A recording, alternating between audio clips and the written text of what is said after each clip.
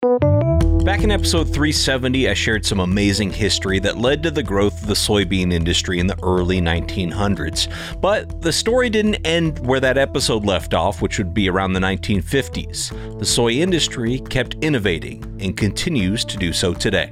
We have the miracle bean where we're food and fuel, but at that time, we didn't know that. We just knew we crushed it for meal and then we had this leftover oil. That was the birth of the biodiesel industry, of saying, let's do something with this byproduct. Meagan Kaiser is the chair of the United Soybean Board, also known as the Soy Checkoff. The 32-year-old research and promotion program continues to find ways to expand markets and uses for soybeans and soy products. We've got soy tires, we've got soy oil, soy asphalt, we've got soy components in your vehicle, in sneakers and shoes that you wear, and then, of course, on your dinner plate, either through an animal protein or directly as soy. But at the end of the day, all of these exciting initiatives and products are in service of the people who fund the United Soybean Board, the U.S. soybean farmers. I see farmers as scientists, and we're continually trying something and comparing it to the way we might have managed in the past. I think that that's exciting for, the future of agriculture. We're talking soybean innovation with United Soybean Chair Meagan Kaiser on today's Future of Agriculture podcast. Well, hello, fellow ag nerds. Thanks so much for joining me for another episode of the Future of Agriculture. My name is Tim Hammerich, and every week you and I get to hear from the farmers, founders, innovators, and investors, the people shaping the future of the ag industry. Today's episode and every episode this quarter is brought to you by the Soy Checkoff. It takes more than hard work to move a commodity. It takes a strategic plan with foresight and farmer leaders like you to implement it. And that's your Soy Checkoff. The Soy Checkoff is looking to the future of soy production needs and the needs of your marketplace. It's always looking ahead for on-farm innovations and new market opportunities to benefit you and your fellow soybean farmers. Whether it's finding new markets for oil and meal, both here and abroad, investing in production research to help soybean farmers get more from every acre, working with the supply chain to move soybeans more effectively to impact your bottom line, by pooling resources through the Soy Checkoff, you're moving soy forward, which helps move your farm forward. Having a sound plan delivers results, and you and your fellow soybean farmers are proving it by bringing tangible results back to you through the Soy Checkoff. You can see all the ways your Soy Checkoff is moving soy forward at unitedsoybean.org. Thank you so much to the Soy Checkoff for supporting innovation in agriculture and the Future of Agriculture podcast. And joining me for today's episode is, of course, the chair of the United Soybean Board, Meagan Kaiser. Meagan has a really impressive background growing up in agriculture and pursuing a degree in soil science from the University of Missouri. This set her up well to join her family's soil laboratory business, Perry Agricultural Laboratory, which has been around for 40 years based in Northeast Missouri. She's now a soil scientist and the chief operating officer of that business, and at the same time, she farms with her husband Mark on the other side of the state in Northwest Missouri. We'll certainly talk about both soil and farming in today's episode, but she's really here in her other capacity, which is the chair of the United Soybean Board, where she leads a group of 77 farmers who share one goal: to increase return on investment for U.S. soybean farmers. It was really a treat to talk to Meagan about the role of the Soy Checkoff, some of their many approaches to creating value for farmers. We cover things like infrastructure and biofuels and health and nutrition and innovation and technology and more. They really are doing some very innovative things to continue to expand the demand and interest in soybeans and soy products. I'll drop into the conversation here where Meagan's sharing a little bit more about her background and what led her to the many hats she wears today. So in 1982, my parents started Perry Agricultural Laboratory, where we do soil testing, plant tissue testing, and basically the focus is nutrition and agriculture. So it's a natural fit that I then married a farmer, and we farmed together. And I have our plant tissue test results sitting on my desk right now as we are looking at our in-season management. And so it's all farming all the time with heavy emphasis on science, like many farmers across the country. Yeah. So you are living the dream then. I mean, did you always know you wanted to both be a soil scientist and a farm? Well, I would love to say that I was that forward thinking as a child, but no, I was 16 really when I discovered, I guess, that I wanted to be a soil scientist. my parents' laboratory at that time, we did quite a bit of work in England. And we were at the Royal, actually in Scotland that year. The Queen was there. It's this big agricultural show. It's kind of like a state fair, only on steroids, and people dress up. And they were wearing, the suits and ties at this agricultural show. And somebody had dug a soil pit, and my dad had jumped down and was talking with these farmers from, all over the United Kingdom about what emphasis they should put on their soils when they were growing potatoes and sheep and cattle in England. And so it made me realize then that agriculture is important the world over, food is important the world over, and nutrition is incredibly important for everyone. That is an amazing story. So were you guys just over there for the fair, or like you analyze soil samples from the UK in Missouri? Or we do. Yeah, I jokingly say it's our global headquarters, but we receive samples from 75 countries and all 50 states here. And then my husband and I kind of, when we joined the business in 2010, wanted to put more of an emphasis on precision agriculture. And so we started a precision ag sampling business. And at the same time, we became the 5th generation on Kaiser family farms, and we farm every day with Mark's family. And so it's a little bit confusing. It's hard to do an introduction in less than 5 minutes. Yeah, well, and with all of that going on, you still, became so active with the soybean board. So how did that happen? Well, I was told it was 3 meetings a year, and we joke about that because it becomes much more.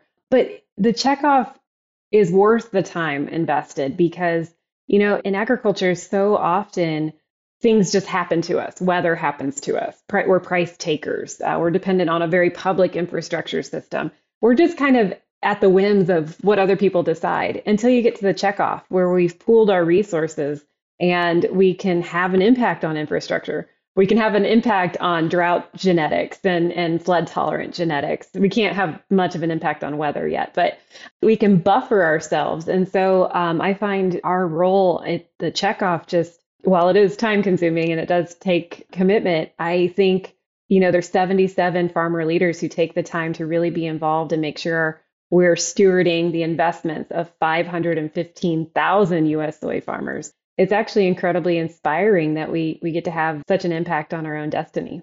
Absolutely. Yeah, we've talked about checkoff programs here on the show before. I guess it's been a while. We had Darren Williams from Almond Board on maybe 2 years ago. But the concept though being every farmer contributes, and you pool those resources, as you said, to benefit everybody through these programs. You now have the benefit of experiencing the inner working details of how the checkoff works. But before that, what got you intrigued in it in the first place, or did you already kind of have that sense? Well, to be completely honest, my first job out of college, I worked on Capitol Hill for our Missouri U.S. Senator. And so often you would have farmers come and want to advocate for something, but there were no numbers to back it up. They had these kind of anecdotal observations, but maybe there wasn't the right amount of research or the right amount of study. And soybeans didn't have as much of an issue with that because they had their checkoff programs. And, for 30 years, farmers have been doing this where we can study things, we can provide information, we can help expand our markets. Who else could do that for Kaiser Family Farms? I can't afford to have an international marketing arm. I can't afford to, provide the information that allows the Army Corps of Engineers to dredge the lower Mississippi. Kaiser Family Farms couldn't do that individually. But by providing the information and holistic study and analysis, we're able to say, hey, look, our life cycle analysis, the carbon that it takes to generate our green alternative fuel is very minimal, and we can use our own biodiesel and renewable diesel. That kind of work is only done because we are able to invest in the research and the study and come up with the numbers that then allow other people to make better decisions. Very cool. And, when you hear about research and promotion programs, obviously, you think about marketing, but you also think about research. I don't think about infrastructure. I know you mentioned infrastructure there earlier. Let's talk about that a little bit. What role does the soy checkoff play in kind of investing in infrastructure for the industry? So this was a really important question. About 7 years ago, we had infrastructure as a part of our strategic plan. And we were kind of told, well, the checkoff can't do anything there. We can't own brick and mortar. We can't, actually physically go out and build things. But what we can do is we can research and we can study. And so it was really exciting. We partnered with the Soy Transportation Coalition, the American Soybean Association, and the U.S. Soybean Export Council. And all of these facets, we all have different roles within the soy industry, but all of us work together to say, what's keeping some of these instrumental infrastructure projects from happening? And what role could we do to break down those barriers? And the answer, well, the first one we tried was dredging of the lower Mississippi River. And the reason that that project wasn't proceeding is that there just wasn't funding for planning, engineering, and design. So we said, well, we can actually invest in that.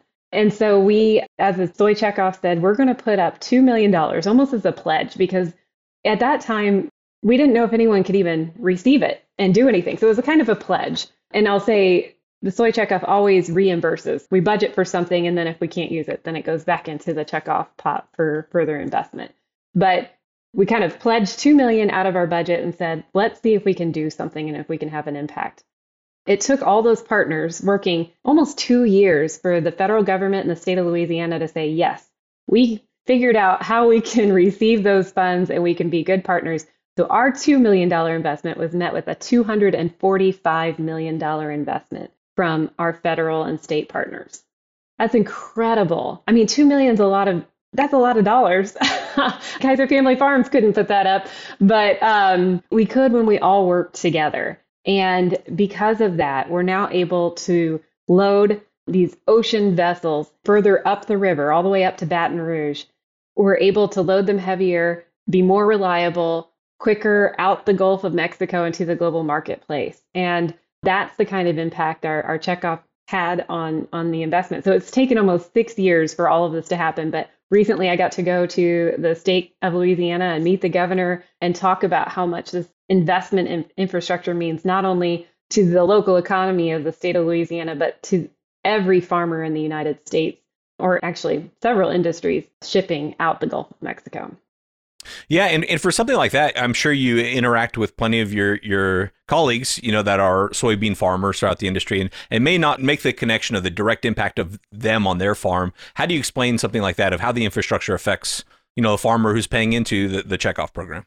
Well, what was cool is that with the Soy Transportation Coalition had data to right off the bat say, once we studied it, they even came up with maps of what it meant to actually every state in the United States as far as where you were farming and what impact you had. And on average, it was about 13 cents per bushel difference in our basis. And so, last fall we saw when we had really dry conditions on the lower Mississippi, the impact that had on our basis for us farmers, but also just the speed of transportation, the reliability factor for our consumers globally. We know that shipping on the river has a big impact, but it's not just those of us who ship directly down the Gulf. It also changes, how things are shipped out the Pacific Northwest, and that freight cost is weighed, especially once you get into Western Missouri, Nebraska, North Dakota, South Dakota. A lot of those goods go out the Pacific Northwest. And so we're working in both sea to shining sea, of looking at how can we improve infrastructure. So we also have a project at the Port of Grays outside of Seattle, actually in between Seattle and Portland, out the Pacific Northwest, working there to make sure that port is able to continue to ship soybean meal very reliably and efficiently. That's really cool. And for any of the non-farmers that might be listening, we could do a whole episode on basis and still only be scratching the surface. But I think it's just important to know that, basis is what's going to move bushels, right? It's going to be the price above or below the Board of Trade that entices bushels to move. But logistics can have a big impact on basis. So if you can't actually load the vessels that are showing up at the port, then you're not going to bid very high price and you're not going to attract bushels. And so when Meagan says 13 cents a bushel in basis, that's a huge deal for farmers. That's cool. Thank you for sharing all that. Yeah, it's in depth and very, very complicated. But yeah, it's all these little areas that leverage how much profitability the U.S. soy farmer experiences at the end of the day. Wow. So what has been the most surprising part for you since being on the board? What is something that you go, being on the other side of things, I never really realized the importance or the significance of this? Well, I think when I think about renewable fuels and I think about biodiesel and renewable diesel, and I look at the opportunity it is for farmers. What I didn't think about until I was on the board is the actual impact that it has on the people who use it. So my first or second year on the board, I went to New York City and we had a meeting with, city council member who said, I want to thank you farmers for improving the air quality in New York City. And I was like, what is he talking about? Okay, we'll take credit, Right? sure. And I was like, well, how do you figure, But, basically what it came down to, he says, we have an asthma epidemic. We have a high rate of asthma in children. And he said, that's why the city of New York is committed to utilizing biofuels to reduce our particulate emission. And I hadn't thought about particulate emissions before, but, coming from a farm in Missouri where, blue skies and green soybeans is how I picture the environment in which I raise my children. And it is very different in New York City and in Manhattan. And, there are a lot more vehicles and a lot taller buildings than we have. But it made an impact on me in that what we do on our farm is not just supporting our families, and it's not just about our air quality and soil quality and water quality, but it's actually about, providing better health for people outside our farm gate, and that we have a real impact beyond just what we can see, on our farm every day. That's great. And, sticking on that theme of biofuels, what is the role of the soy checkoff in promoting biofuels? It seems like a lot of my questions come back to what's the role of the soy checkoff? But I think it's important to know, where do you play a part in helping to facilitate that and expand it in the future? Well, our role, first of all, was developing biodiesel. So 30 years ago, you had farmers say, hey, what's this byproduct? What could we do with it? We have the miracle bean where we're food and fuel. But at that time, we didn't know that. We just knew we crushed it for meal and then we had this leftover oil. And so that was the birth of the biodiesel industry, of saying, let's do something with this byproduct. Fast forward to today, where we're thinking a lot about green alternatives to fuel feedstocks. And we're set up today because of those investments in the past. And we kind of have our moment to shine, really. We're not only looking at biodiesel, but now renewable diesel, which is a complete drop-in replacement for diesel fuel. We're looking at sustainable aviation fuel as the world looks at what's a more fuel efficient way that we can continue to travel and meet. But also we want to lessen our impact on the earth. Again, soybean farmers have this huge role to play. And so those soy checkoff, what our role is, has been a lot of the science and development of actually making these fuels happen. We also look at the infrastructure, it's better to have a crush facility somewhere where we can get the feed to the animals and the oil to those partners who can use it for diesel production.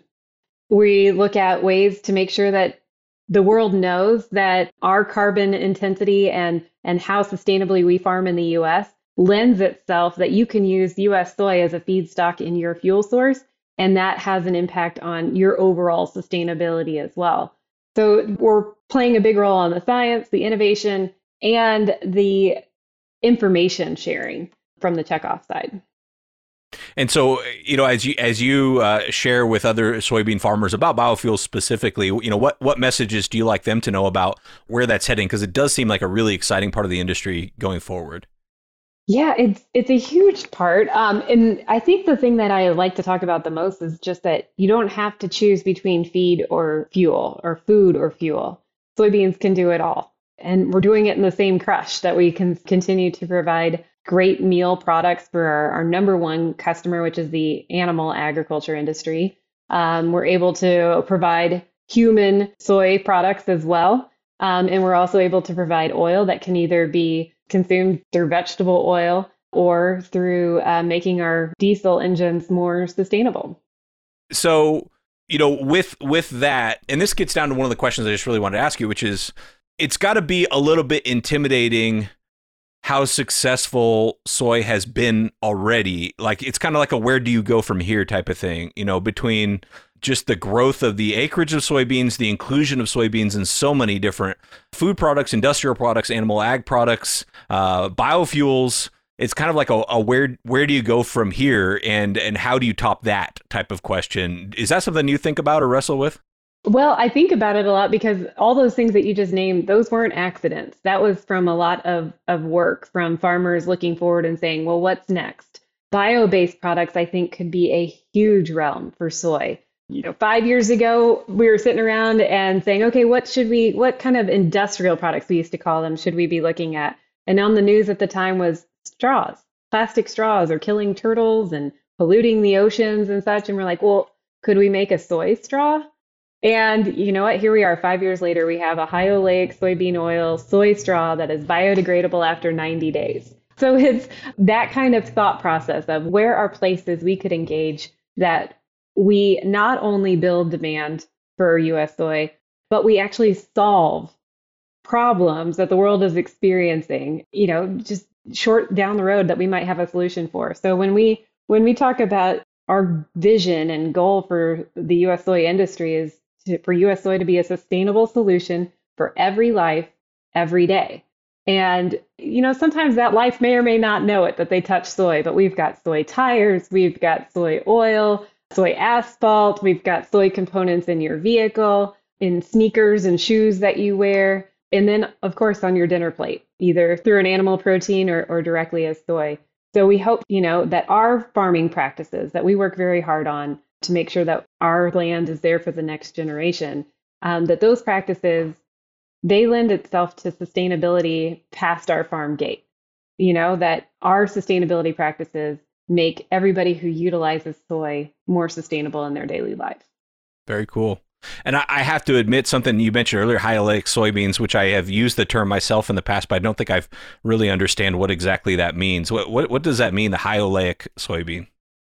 High oleic has been an incredibly exciting aspect of soybean production. So it goes back to basically nutrition and health content. And so high oleic has actually been awarded the Heart Healthy symbol, and it's a good frying oil. It has a long cooking life. So we're seeing more excitement from the food industry about utilizing high oleic. But we also are seeing a lot of bio-based products really like the chemistry makeup of that oil in particular. And on top of that, then we even see that dairy cattle, when we leave a little bit of that high oleic soybean oil in with the meal, that dairies really benefit from the content in their diet as well. And so it's just a little bit different of a chemical makeup.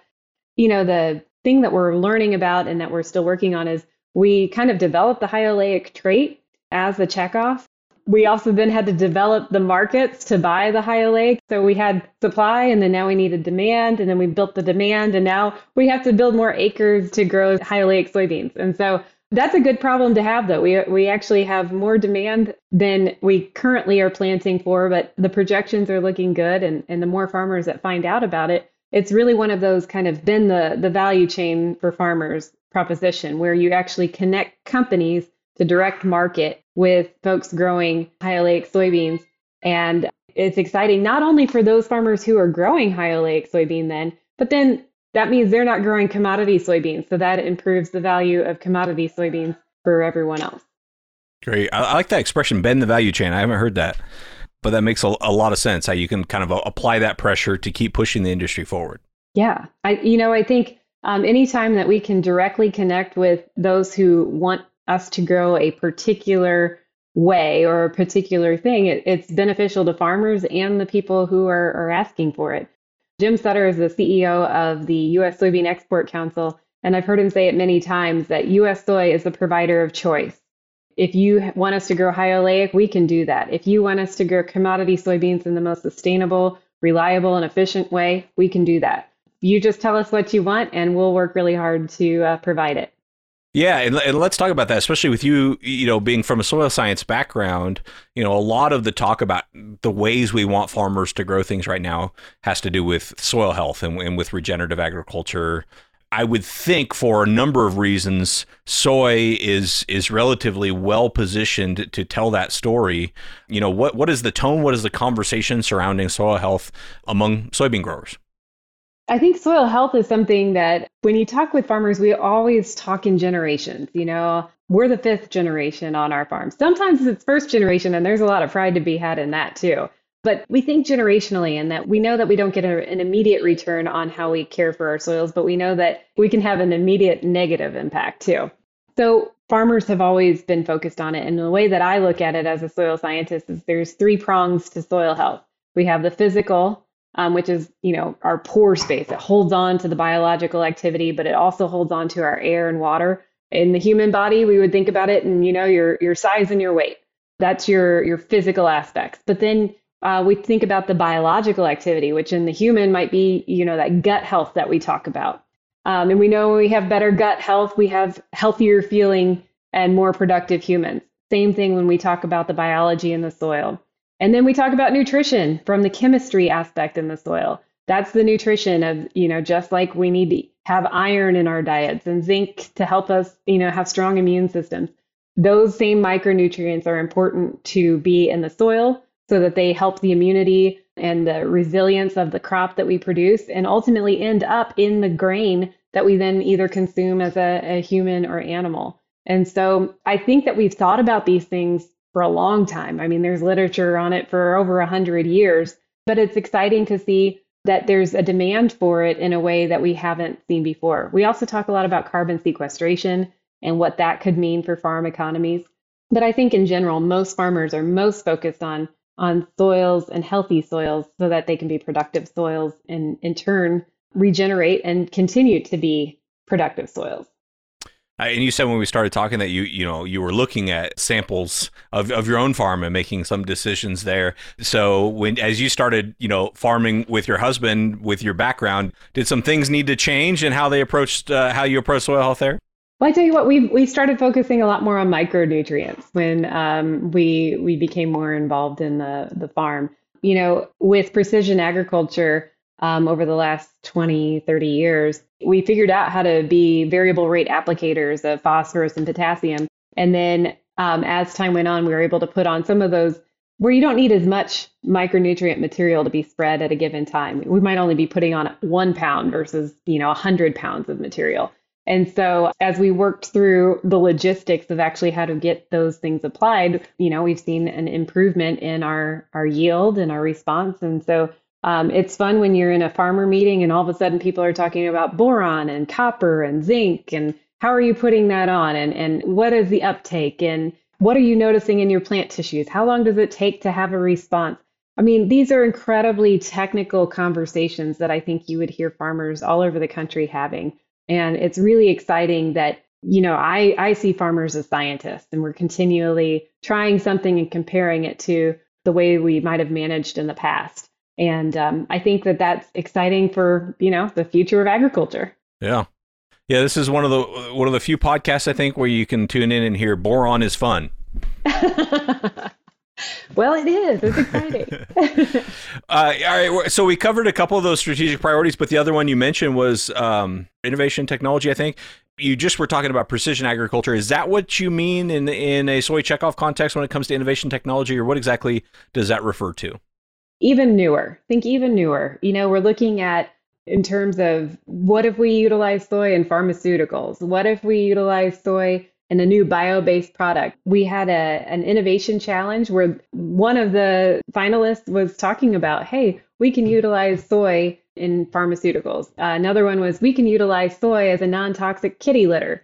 Two way different things, but ways of utilizing soy, again, in every life, every day. And so innovation in technology is the world is your oyster. Whatever your imagination can come up with that would help build more demand for U.S. soy. So things like shingles on a roof, asphalt has come out of that category, and all the way to, what other genetics should we be looking at, or on-farm practices, whether it be drone or drone applications of things. Maybe it's weed control in a new way. So it's kind of whatever we don't know that we could possibly study and find out more that might benefit the farmer on the farm or the end user in the marketplace. Yeah. And I mean, some of that stuff sounds lofty and far-fetched, but the truth is, I mean, it's happening. Like that's what's so amazing about soy is it really has found so many effective uses It's not far-fetched to talk about it being in pharmaceuticals and kitty litter, in the same sentence. It's wild. And I wonder, as you reflect on that, what is it about the soybean that is so dang useful? Everything. That's the point. There's two components. I mean, we're even doing stuff with hulls, everything about the soybean plant is pretty incredible in that, it's a legume, it's a nitrogen fixing plant. And then the oil can be utilized in so many ways. The meal can be utilized in so many ways. Even John Deere is using, soybean oil and meal. They're trying out using meal in some of the fenders that they produce. It's just whatever your imagination can come up with. If we look and see if we can use soybeans instead, even Henry Ford, 100 years ago, you were talking about World War II earlier, but World War II actually interrupted some of the innovation he had been working on, but he had made himself a soybean suit back in the early 1900s, and he had made a soybean car at that time. And, to this day, Ford is still utilizing soybean components in its vehicles. And I think it's that kind of innovation and technology of, I have this, what can I do with it? And the most exciting part of that is in the world where we're constantly all kind of reminded to recycle, reuse, and rethink, a crop that grows out of the ground and is renewable in that way every year and biodegradable in most cases, that's pretty exciting. So we're reducing emissions, we're renewable, we're reusable and biodegradable. Those are all kind of the big check marks to, future sustainability. So I'm not worried we'll run out of things to utilize soybeans for. Right. Well, with all that in mind, so many different directions you could go. How do you all assess where to invest? Where is going to have the biggest impact for the soybean farmers that are funding it? Well, that's always the toughest question. There's 77 farmer leaders, and every single one of us has a role to play in helping decide where our investments end up. I think when we consider things, it's one, is this an area that anybody else is looking at? It could be a high risk thing too. Some of our investments don't really pan out. It's like, oh, well, when we first tried the straws, they would fall apart in your drink. Okay, so that's too biodegradable. We got to get to, past the usage time. So 90 days is good. So we didn't want to do that again. But, looking at what is it that we could do nobody else is looking at? What kind of barrier could we break down to kind of help other people? We want to serve as a catalyst. But we also, the number one thing we have to look at is this a good use of farmer money in the terms that then it will be a return to the soybean industry in the United States? One of my good friends, he used to say, if we're taking, dollars out of farmers' pockets, we got to be putting 10s and 20s back in. So every time we make an investment decision, overall, we're looking for a positive return on investment. Right now, the checkoff is measured at $12.34. For every dollar invested into the checkoff, within the work that we do, returns $12.34 to the soybean industry. And that's pretty great. If you gave me $1 and I gave you $12.34 back, you'd probably keep doing it, right? Yeah, we can keep doing business for sure. Yeah. That's great. Well, this has been a lot of fun. My enthusiasm for what you're doing and for soybeans is real. I think it's one of the greatest success stories of U.S. agriculture, if not agriculture history, period. It's pretty incredible. And I appreciate you being on here. Anything, though, that I didn't get us to that you either would like to emphasize or reiterate or add to the conversation before I let you go? Well, I think the biggest thing that I've been saying my entire chair year is that I hope if you're a soybean farmer right now listening, that you're proud of the work that you have a role in, that it takes every single one of us to have this kind of impact. And that, your 77 representatives on the United Soybean Board are working very hard to be very diligent about our investments to make sure that it's well spent. And then if you're not a soybean farmer, I hope you still feel proud of U.S. soy farmers and our commitment not only to our local economies, but our environment and our future, and that you can feel good about buying U.S. soy products. All right, well, that's going to do it for today's episode. Thank you very much to Meagan Kaiser for being on the show. These checkoff programs, these research and promotion programs really play a very vital role in agriculture in the U.S. and really where agriculture is headed. So I hope you listened intently into that and to their strategic approach, because they sure are on the forefront of what's happening. And, I can't believe, I think Meagan's only the second one I mentioned in that episode. We had Darren from the Almond Board on a little while ago. I probably need to do more of these to understand how they're thinking about the future of not only demand, but also production systems and the research and all of the many things that she mentioned there. So really enjoyed that. I hope you did too. Thank you again to Meagan for being on the show. Thanks as well to the Soy Checkoff for making this episode possible and every episode this quarter. Like I said at the top of the show, go learn more about them at unitedsoybean.org. And last but certainly not least, thank you for your time and your attention. I don't take it lightly. I'll be back next week with another story of ag innovation.